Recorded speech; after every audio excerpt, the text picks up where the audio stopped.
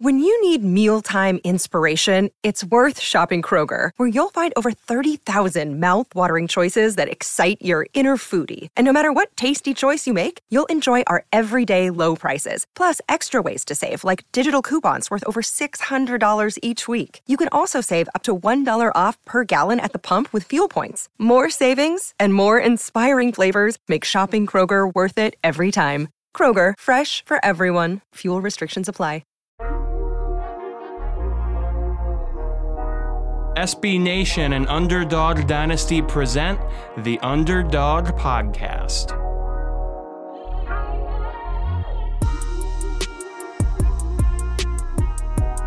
All right, welcome to another edition of the Conference USA Underdog Podcast on UnderdogDynasty.com.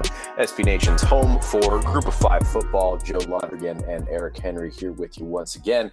And this week we are going to jump into, among other things, a little mailbag section where we answer some questions from you, the viewer. But Eric, how are you enjoying life at this particular moment in time?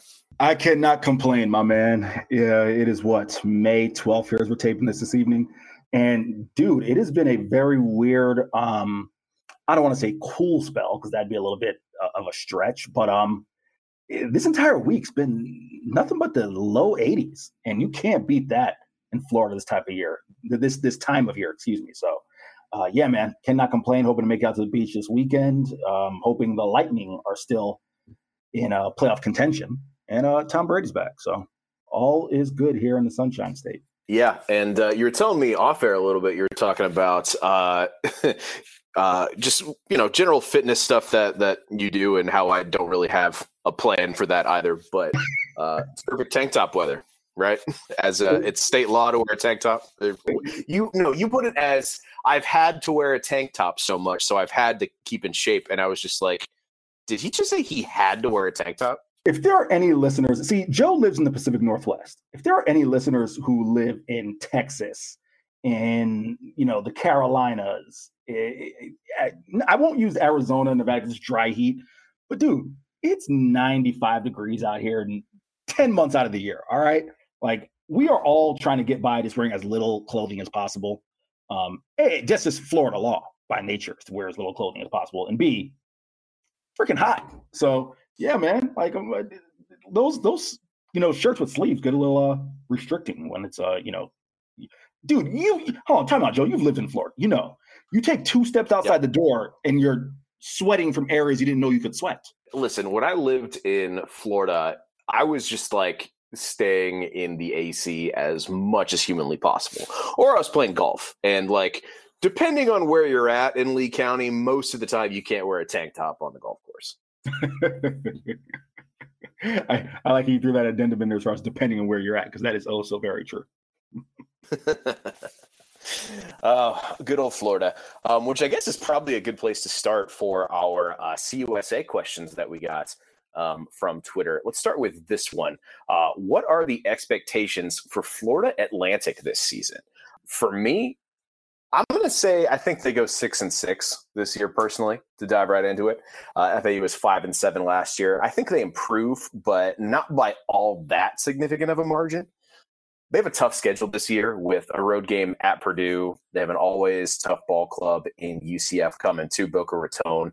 They have Charlotte in week 1, and we know that program is looking for some redemption as well after the way that their season ended. So they have an uphill battle. And also, like, given all the offseason stuff that Willie Taggart's been facing, he obviously has something to prove too. Like, if you're not winning and you're having, issues off the field, which part of it did stem from players that played for him under Florida Atlantic, like, he's under a microscope this year. So they got to show some improvement, and I think they will, but it won't be that much just based on how tough a schedule they have to play. Really quick, Joe, I'm not, trying to be, very specific as far as your wording there. But you said you believe they'll go 6-6. What's your expectation, though? I guess I'll rephrase this. What do you believe the expectation should be in Boca Raton, given where the program was coming off of Lane Kiffin and, Willie Taggart being a named coach, right? Like, can you delineate between those two being two different questions, if that makes sense, Joe? Well, I mean, it's been two different teams since Lane Kiffin left. Like, it was like the way that they played under Lane Kiffin, I think is very different from how they've played under Willie Taggart thus far. And based on what I've seen out of the team now and the kind of performances that they've put up the last couple of years under Taggart, that's kind of what I'm basing this off of now. Now, granted, a lot can happen, and the teams that they have to play can deal with their own set of issues, which can lead to them not performing the way they should expect. But yeah, so that's kind of what I'm basing that expectation off of. I think given the time that they've had to gel a little more, I don't think they had too significant a roster turnover, at least when you compare it to some other teams in the G5 and around CUSA. They should have a little more chemistry and improve a little bit. But again, I think the overall talent has taken a little bit of a dip since Lane Kiffin, to tie it back to your question. And again, they got a tough stretch to start the first 6 weeks of the year with Charlotte, Ohio, Southeastern Louisiana, which I think is a gimme for them, and then UCF and Purdue in back-to-back weeks.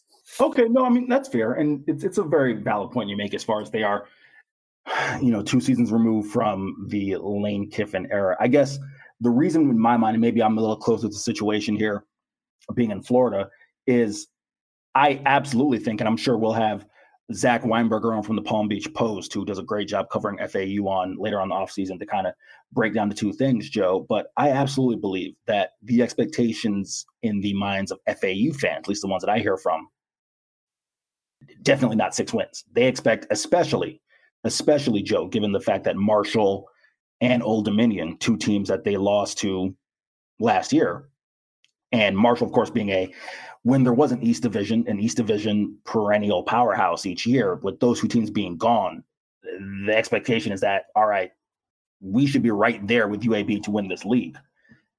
In terms of my own expectation, I don't know, Joe. I guess I'm a little bit higher on them listen, I don't think when you look at Charlotte, Ohio, and Southeastern Louisiana, I don't think you look at FAU's roster and say, oh, well, they're out-talented.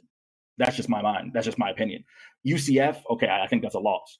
Purdue, I think that's a loss. Even though, Purdue is kind of, going through its own situation there, I think that's a loss. But then when you look at the rest of the schedule, I'm just looking at it right here. I'll read it off. North Texas, Rice, UTEP, UAB, FIU, Middle Tennessee, Western Kentucky. The 2 teams, and to be really honest, I would say one out of that stretch there, once they get past UCF and Purdue, that in my mind, you say, okay, there's a team that probably has just as much talent, if not more, and is coming off, more success and equally good coaching staff, et cetera, is UAB. Everyone else, I'm just like, okay. And that's not doubting or throwing shade at Middle Tennessee, Western, UTEP, Rice, North Texas. But we've talked about it. Middle Tennessee's been, I don't want to say decimated, but they've lost plenty of people at the portal. Western Kentucky's going through transition right now. And even though they have very talented quarterbacks, we'll see what happens. FIU, no need for me to belabor that. They haven't won a Division I game in November 24th, 2019. FBS game, and not Division I. UTEP, still some questions while they had a good year last year. Rice and North Texas, again, you can find issues with those teams, Joe. So to give an overall record, I think this has to be an 8-win team in my mind. They very well might be. I think this is another point about the way that FAU football has performed over the last couple of years. In both 2021 and 2020, the 2 seasons that they've had Willie Taggart at the helm, have ended the season with at least 3 consecutive losses. You go back to 2020, lost in the Montgomery Bowl to Memphis, lost in their regular season finale at Southern Miss, lost to Georgia Southern, had 2 games canceled, had a nice start to the season prior to that, but then obviously ended the season 5-4, weird COVID year, blah, blah, blah. But then you get to 2021, and it's kind of a similar story. You look at the last game they played, lost to Middle Tennessee, and then before that, lost to Western Kentucky. Before that, lost to Old Dominion. Before that, lost to Charlotte. And before that, barely beat UTEP. So, historically, these Willie Taggart FAU teams have a really tough time closing the season. And I'm not saying that they definitely are not going to break that mold this year. I'm just saying if we're sticking to current patterns, that is my expectation for them, is to hold to current patterns. But we'll see. No, I mean, I'll just toss it back to you on this. That's a very fair point you made, especially when talking about, and listen, I've talked about on this podcast. I'm a fan of Willie Taggart. So I like Willie Taggart personally. I think, people have their own opinion of him as a coach and how he's kind of shuffled around a little bit, but and especially the way things happen at Florida State. I'm of the opinion that as we still see Florida State still trying to fix that situation, so it wasn't necessarily a Willie Taggart thing. But no, it's a fair critique that his teams have not closed well in the past 2 years. So that'll be something that they'll have to definitely have to conquer, no doubt. Yeah, and granted, my perception of Willie Taggart as a coach is a little different based on being out here for the entirety of his brief stint at the University of Oregon, and I'll leave it at that. There's enough people who have made entertaining content around that I don't need to belabor the point. But anyway, let's move on to this question from our good friend Joe Broback. Is UAB just Alabama light in terms of consistency? And that's an intriguing question, right? Because UAB certainly been incredibly successful since they returned. 2 conference titles, been in the running for the CUSA title very closely in the other years as well. And, anytime you get compared to Alabama and what Nick Saban's built, that's one way to do it, I guess. I mean, that's certainly not what's the opposite of that's certainly not a complaint, I guess. But I don't know. I guess they have a long way to go before you start making those kind of comparisons. But I will say Bill Clark is building a very consistent model. And even with, the kind of the coaching turnover as the guys who learn under him move on to bigger and better opportunities, the expectations for this team remain very high. And that's a testament to the system that he's built and the culture that he's built. So I don't know. I mean, I think Bill Clark's still a young guy. He's got a long way to go before we start comparing him to somebody like Nick Saban, but he's absolutely on the right track. Yeah, no, I think it's a really interesting question by Broback there. And when we talk about Alabama light, look, UAB's had a lot of success. And I can see where Broback draws a comparison in terms of, it's not apples to apples, but if you want to sit there and talk about the fact that they've won Conference USA X amount of times since they've been back, yeah, I do think there's some merit to that. Now, again, comparing Nick Saban and Bill Clark, I don't necessarily think anyone's doing that, but listen, Nick Saban was at Akron and then was at Michigan State before being at Alabama, before LSU and Alabama. So everyone's got to start somewhere. And I guess I'll say this. What's been most impressive in my mind is the fact that they've been able to consistently, attract talent that fits their system and fits their culture, right? Especially in today's college football environment where we'll talk about on this podcast and future podcasts. It's hard to maintain success. You can look at the program I cover in FIU. My first 2 years there was 17. The first 2 years covering the program, 17 wins. The last 3, it's been 7 wins combined. So I think that in my mind, Joe, is the first thing that really, in the first and most emphatic thing that jumps out to me is just the fact he's been able to maintain that level of success where the program is not dipped. That in itself, I don't care if you're P5, G5, SEC, CUSA, whatever. That is pretty analogous to what Nick Saban has going on in Alabama, and that's a credit to Bill Clark and the staff and the culture they built. Yeah, totally. And I think here's the important distinction between UAB and a lot of other G5s, I think. It's altogether pretty rare to have a G5 program have the same head coach have the same head coach who's had success for as long as they've had Bill Clark. Typically, when you see a G5 coach have success, they leave for a bigger opportunity or something like that. If they lose, they get fired. Whereas with Bill Clark, due to a number of factors, but he's been at UAB for, I believe it was 2022 now. So about 8 years, if not more. Is that right? In 8 years? Yeah, because remember, he was there before the shutdown. So yes, I remember correct. I believe it is 2014. Yeah, so that's a huge piece in order to build consistency and build a culture just in general, which is how you establish winning consistently. You have to build that culture first. And Bill Clark has had the opportunity to do that, and he stayed long enough to this point that it makes sense. I think obviously it's a very, again, to your point, not apples to apples, but I can kind of see where he's coming from here.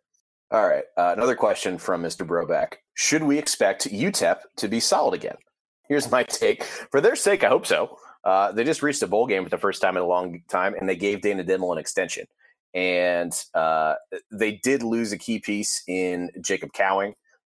Didn't lose too much else, thankfully. But, I don't think they have the toughest schedule when you compare it to like other G5 teams. They do have Oklahoma in week 2. That's obviously going to be a tough one. They got to host Boise State, a team they lost to by 3 or 4 scores last season.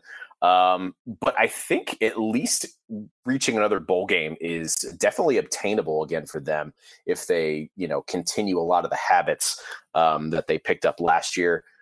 We should have, a lot of the same pieces in that offense minus Cowing, some good pieces in the defense as well. So I think they can. And again, if they come back and just completely fall on their face, like I think it's going to be another instance of giving someone a big contract extension a little bit too soon in college football. But again, I think they definitely can. We'll see if they do.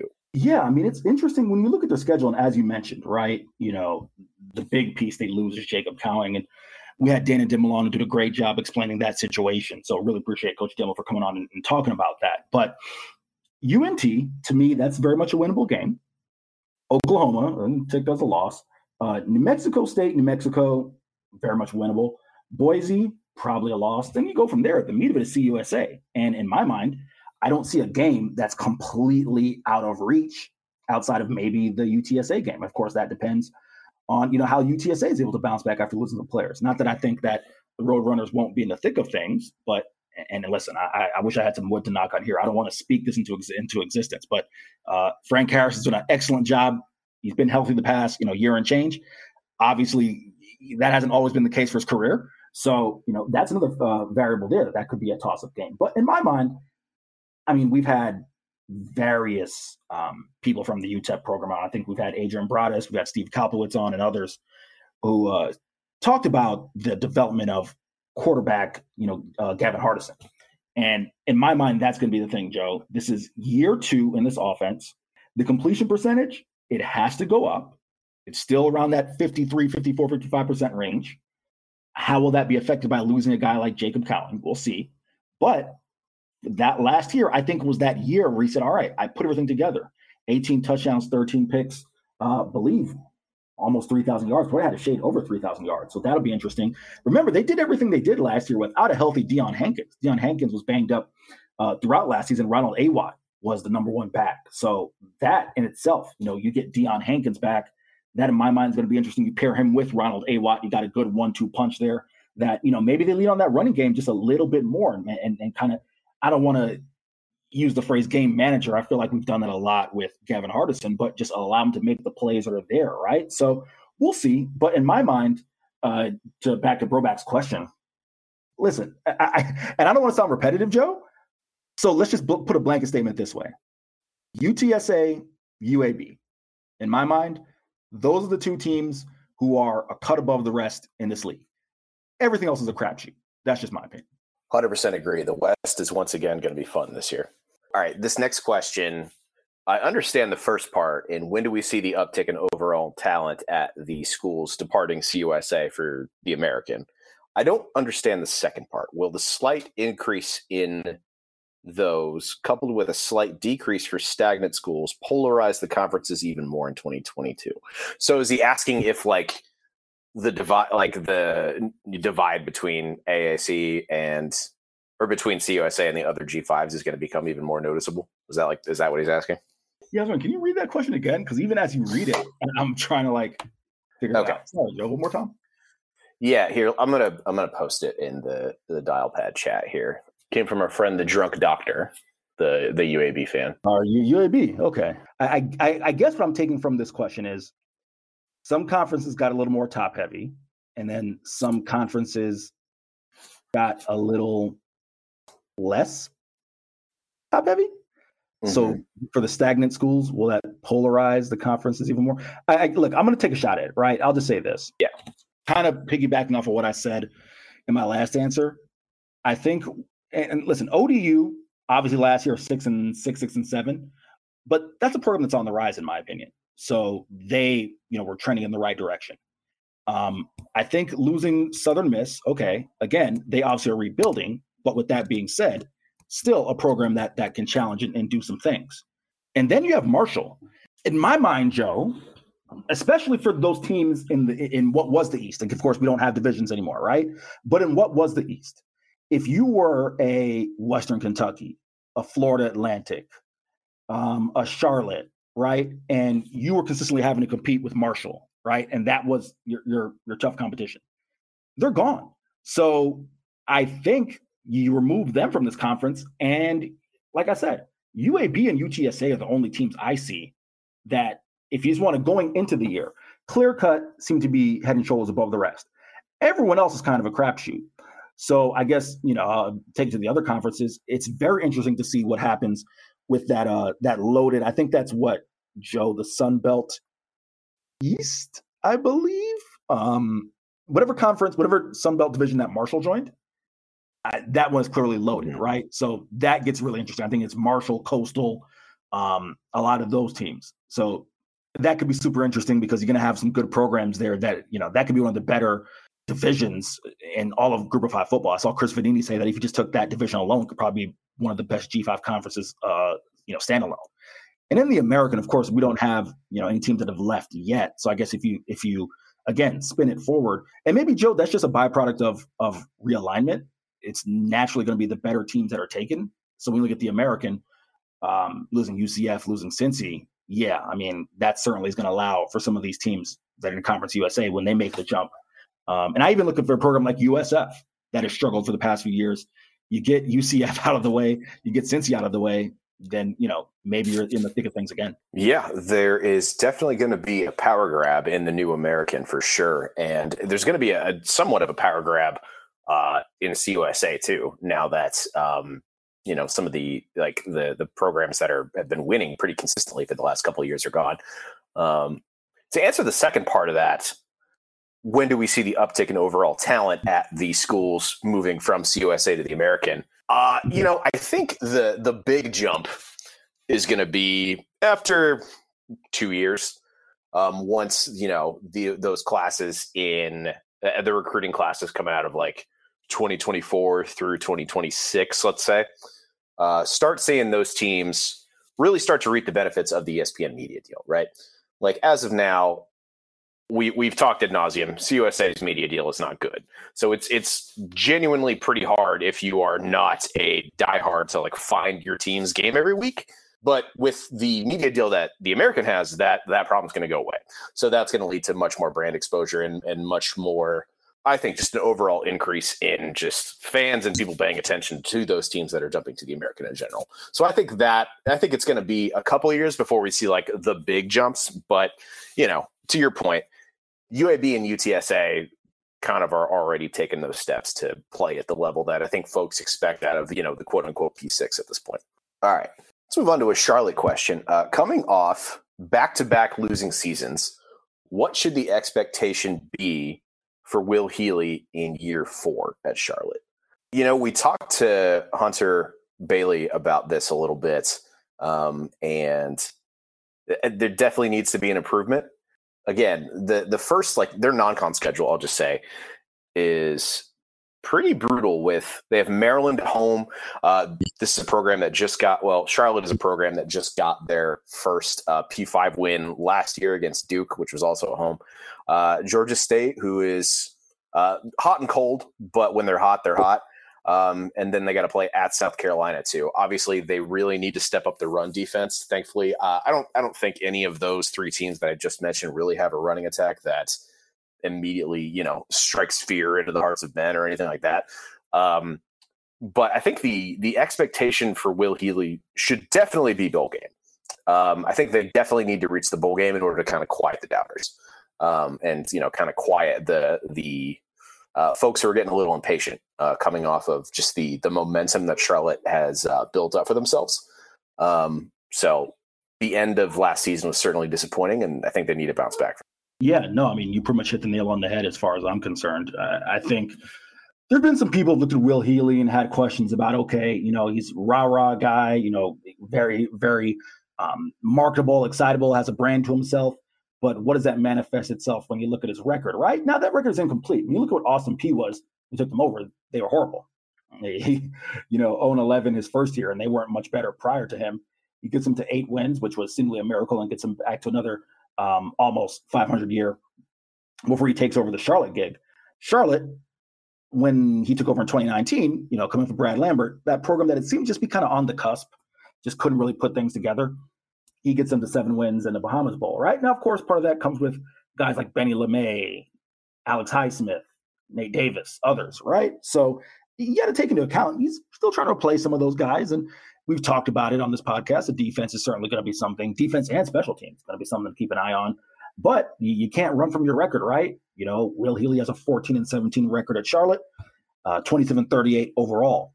I personally think he's a better football coach than, again, that record will say, the myriad of reasons as I laid out for that record. In terms of the expectation, yeah, you got to get back to a bowl game. I don't think I'm just, giving it the eye test. I'm staring at it right here. If you go from 7-6, 2-4, 5-7, if you get another 5-7, then Joe, and I'm asking this in the form of a question, you almost feel like you're back in that latter part of the Brad Lambert era, right?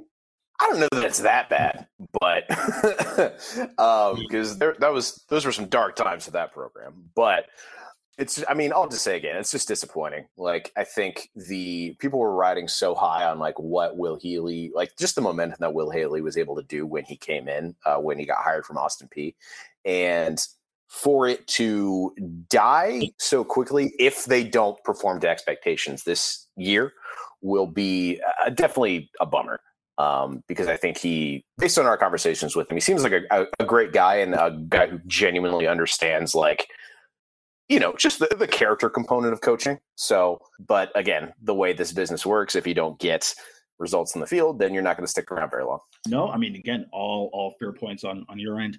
I'll just sum it up like this. You talked about that non-con schedule with Maryland, South Carolina, definitely tough games. Even Georgia State is going to be tough.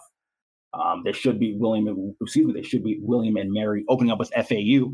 Listen, that's going to be a bit of a litmus test for both teams right there to see in what direction their seasons can head in. But like I said, you get past it. They get UAB, so that's tough. But you get past the rest of the schedule, and I look at FIU, Rice, Western Middle, Louisiana Tech. None of those teams, in my mind, do I think Charlotte has significantly less talent than. So, in my mind, they should be able to get 6. Hopefully so, for Will Healy's sake. All right, last question from the mailbag for CUSA this week. Any chance CUSA goes for a leadership change and a rebrand? Give my thoughts real quick on this one. Rebrand, probably not, just because I get that it's a completely different looking conference, but then again, CUSA has changed so much just in the couple of decades that it's been around. I don't really think a rebrand at this point is going to do them all that much good. And plus, like, the people who would really handle that side of things, you look at the people within CUSA's league office who would handle that sort of thing. There's not nearly as many of them as the uneducated fan thinks there are, and they are already overworked as it is and underpaid, in my opinion. I don't think the process doesn't necessarily warrant the product, if that makes sense. It's a lot of work for not that much reward if they ended up going with a rebrand. Change in leadership, I also don't think that's going to happen. Barring a decision from Commissioner McLeod of her own volition to step away, the only way really that a commissioner can be taken out of their position from a conference is if the university presidents come to that conclusion and, take the steps to make that happen. The teams from the Sun Belt, or the teams that left to the Sun Belt, Marshall, Old Dominion, Southern Miss, they already left. There's no real reason, they left. The teams that are heading to the American don't really see why they would really put up a fight for that if they're already leaving. And the teams that remain don't really see why they would necessarily want to rock the boat when they're going to get some much needed resource in the buyout money from these schools, or not buyout money is the wrong word, but the exit fees that the departing schools are going to pay.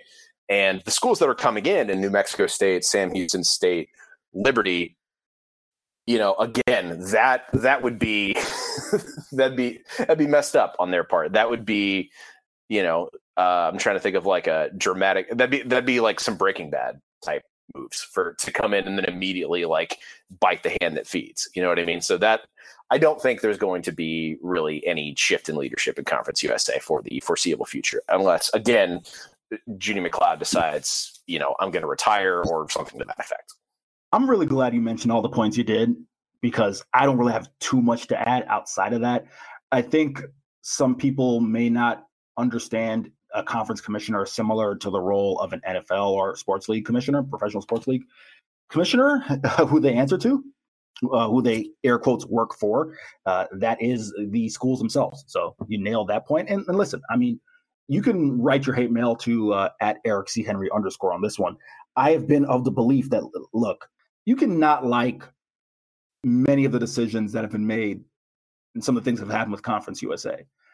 But as someone who was attending the University of Central Florida in 2013, once what I call the final incarnation of CUSA, came about, Joe, there wasn't the TV deal is what it is. All right. Like that we all can complain about. That aside, there wasn't really much else to go. That they did the best they could in my mind. When I see people talk about, how the league is spread and others, that just was the circumstances how it was, and what was available at the time. So in my mind, what I really think would do Conference USA best is a little more, and Joe, I'm curious your thoughts on this. I'm going to pass it to you in form of a question. I think a little more parity would do Conference USA well. I think one of the things that makes the MAC exciting, now sure, a lot of those universities, I even covered one of them, my first job out of college was covering Northern Illinois football and of course the high school ranks in Chicago, but also covered Northern Illinois football. Yes, a lot of those schools are within that nicely, neatly packed area there in the Midwest. And, they're all kind of within driving distance, whatever. But I hate to break it to you, people who may not know this, what that many people showed up to DeKalb, Illinois on a Thursday night when it's like 30 degrees outside, So some of the issues that the MAC has has, Conference USA, you can say the same thing about them, but everyone looks at the MAC as like MACtion because they're on ESPN. And I get it, right?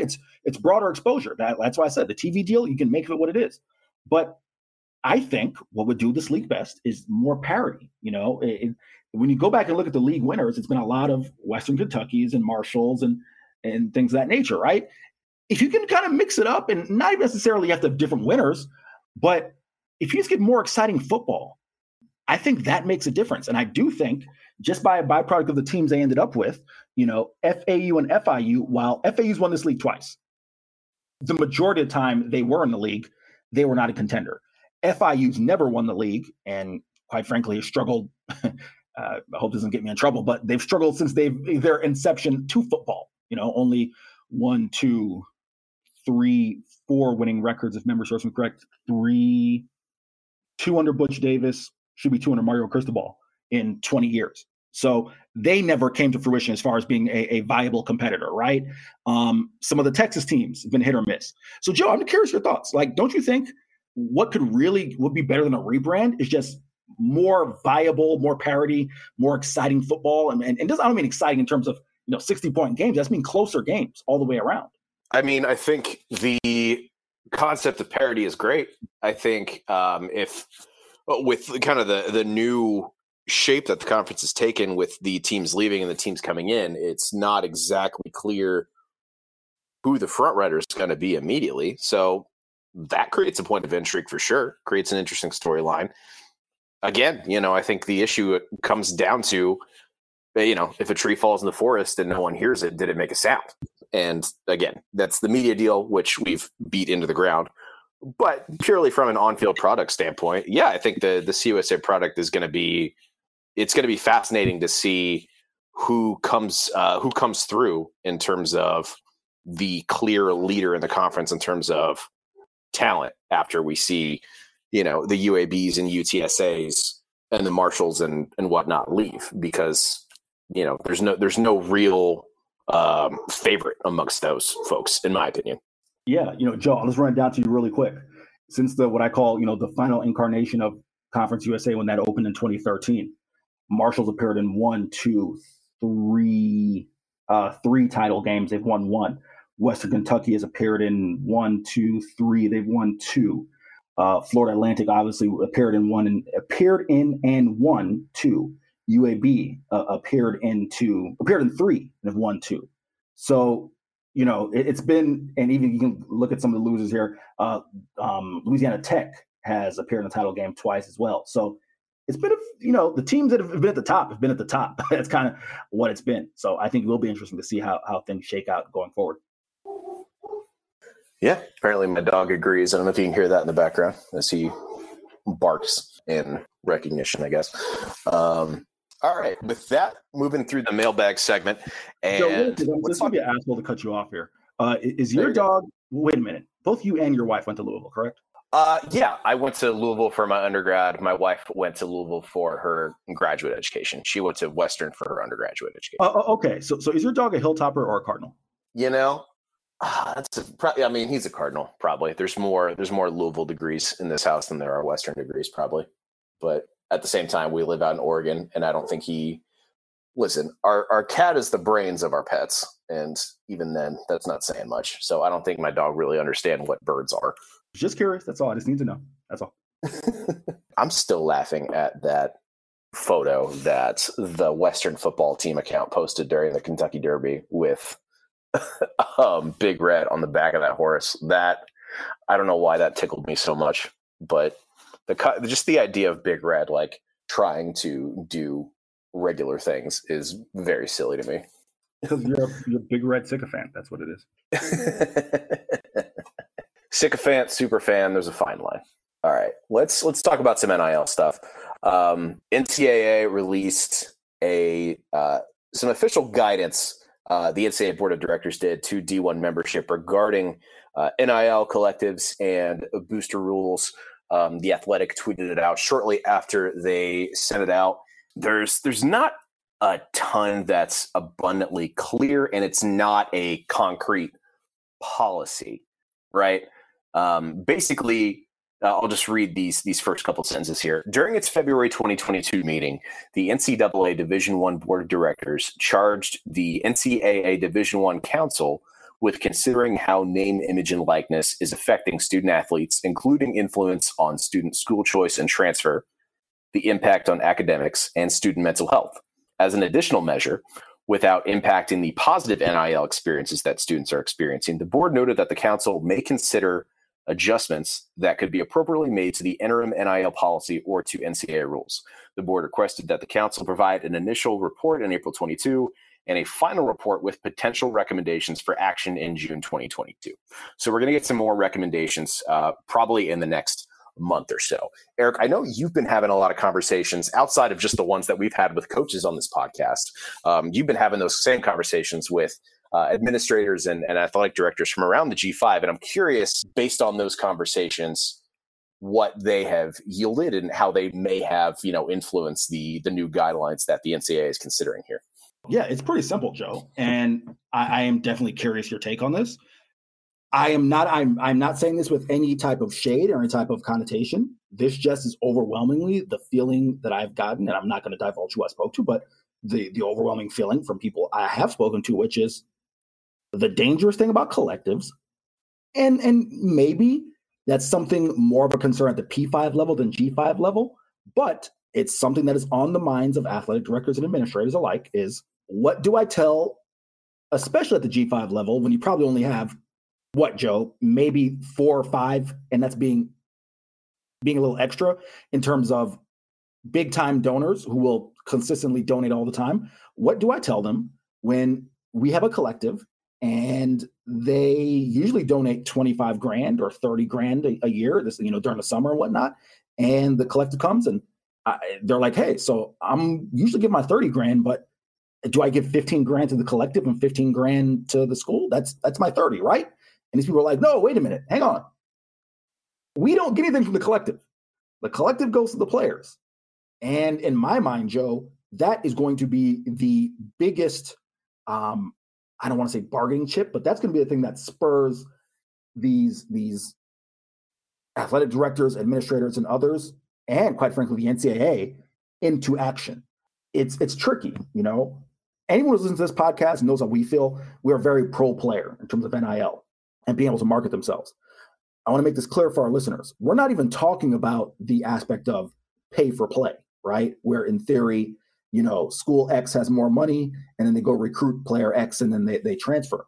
We're just purely talking about donors who, if there's a collective and they want to, and Joe, we got to think, I don't know if we've talked on the pod, some of the things that these collectives are offering: access to practices, special privileges as far as, suites and tailgates and access to players and things of that nature, in terms of special messages and autographs and all types of things. That's pretty damn enticing. And I'll even say it's pretty damn enticing for the low-level donor, the person who can't donate 15 grand, right? Because in theory, the person who can donate 10, 15, 30 grand has enough to get their name put on the locker room, or forgive me, I can't remember the actual working title of the Florida Atlantic head coach right now, but that's a title that was bought by a donor to have that title precede Willie Taggart's title as head coach. The donor who wants to donate $500 or $750, that's kind of a drop in the bucket in terms of your athletic department, but $750 can get you tier 1 access to practices. You know what I mean? So that has definitely been the feeling amongst administrators and athletic directors of like, wow, this could very much cut into our operating budget if we already are fighting for donors as is at this level, and we're having to tell them, yeah, like that collective thing is cool, but like, yo, that's not going to help us build a new weight room and whatnot. So it's definitely a concern. Yeah, understandable. And based on those that those folks made to you, I think the biggest thing that I am going to take away here as like, what's the word? An outside observer, someone who's impartial, really doesn't have any official affiliation to any school or booster group or anything like that. There's got to be that sense of cooperation between the university and between these NIL collectives, and have them understand, like, here's what's beneficial for us. Here's what's actually going to help the program and help the school advance. And there's got to be a healthy working relationship there, because at the end of the day, if those two groups are competing against one another, then that's what's going to ultimately negatively affect these programs. If they can kind of come to an understanding of like, here are the types of donors that are going to be that are going to be extremely beneficial to the school, so that we can accomplish the kind of program or the kind of projects that we want. To your point, weight rooms, like larger capital projects, that sort of thing. Whereas with NIL collectives, there's definitely that opportunity there to bring in some of these smaller donors, but a lot of them, and get the players, that cash, get them those kind of business opportunities. And for those donors who might only have, a number within, 3 figures to donate to their favorite program, they can still get a nice little reward.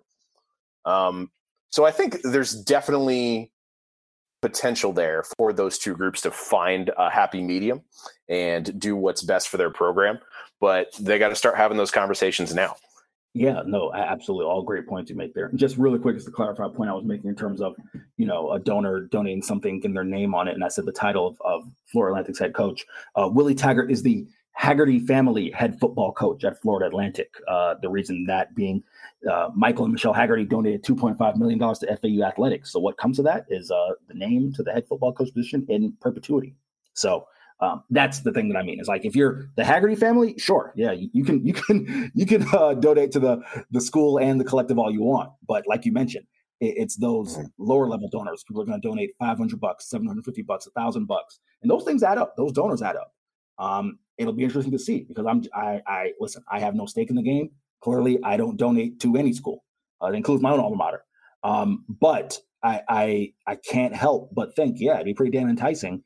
You're telling me my $1,000 is just going to get me $1,000 and a little, thank you letter from the AD, versus my $1,000 gets me, Tuesday morning, I'm not going to work till noon, so I'm just going to stop by practice. Which one of those do you take, right? Yeah, exactly. That is it's something like pro sports have those kind of opportunities where like you can go out and like sell these like, premium season ticket packages that get you that kind of access and get you, those sort of things.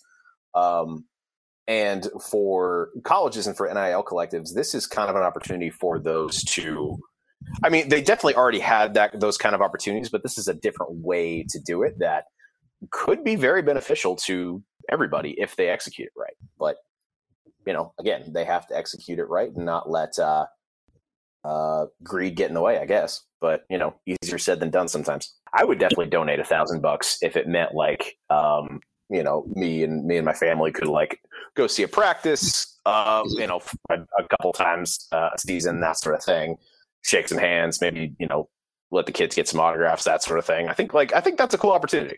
I think that's cool, honestly. No, Joe, I mean, listen, we can't emphasize this point enough. I think you just hit the nail on the head right there.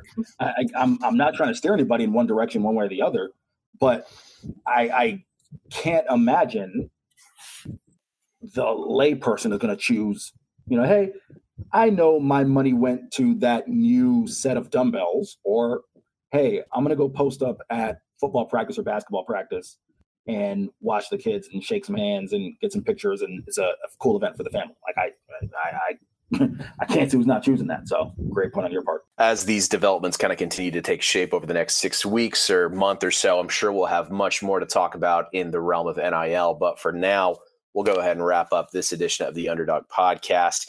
On the next episode, it's going to be kind of a similar episode, but we are going to take some Sunbelt questions. So make sure you tune in for that. Tune in like it's a radio. Just click the button on your computer, right? Like that's how podcasts work now. But anyway, thank you all so much for listening. As we wrap up, want to go ahead and encourage you all to please leave a review on your platform of choice. That is ultimately what's going to help make the show grow, as Eric said on one of our more recent episodes. And of course, follow us on Twitter at Eric C. Henry _ at JOEHIO _ get me more followers so that I can be verified and Eric will stop looking down on me, and at Underdog Dynasty on Twitter as well.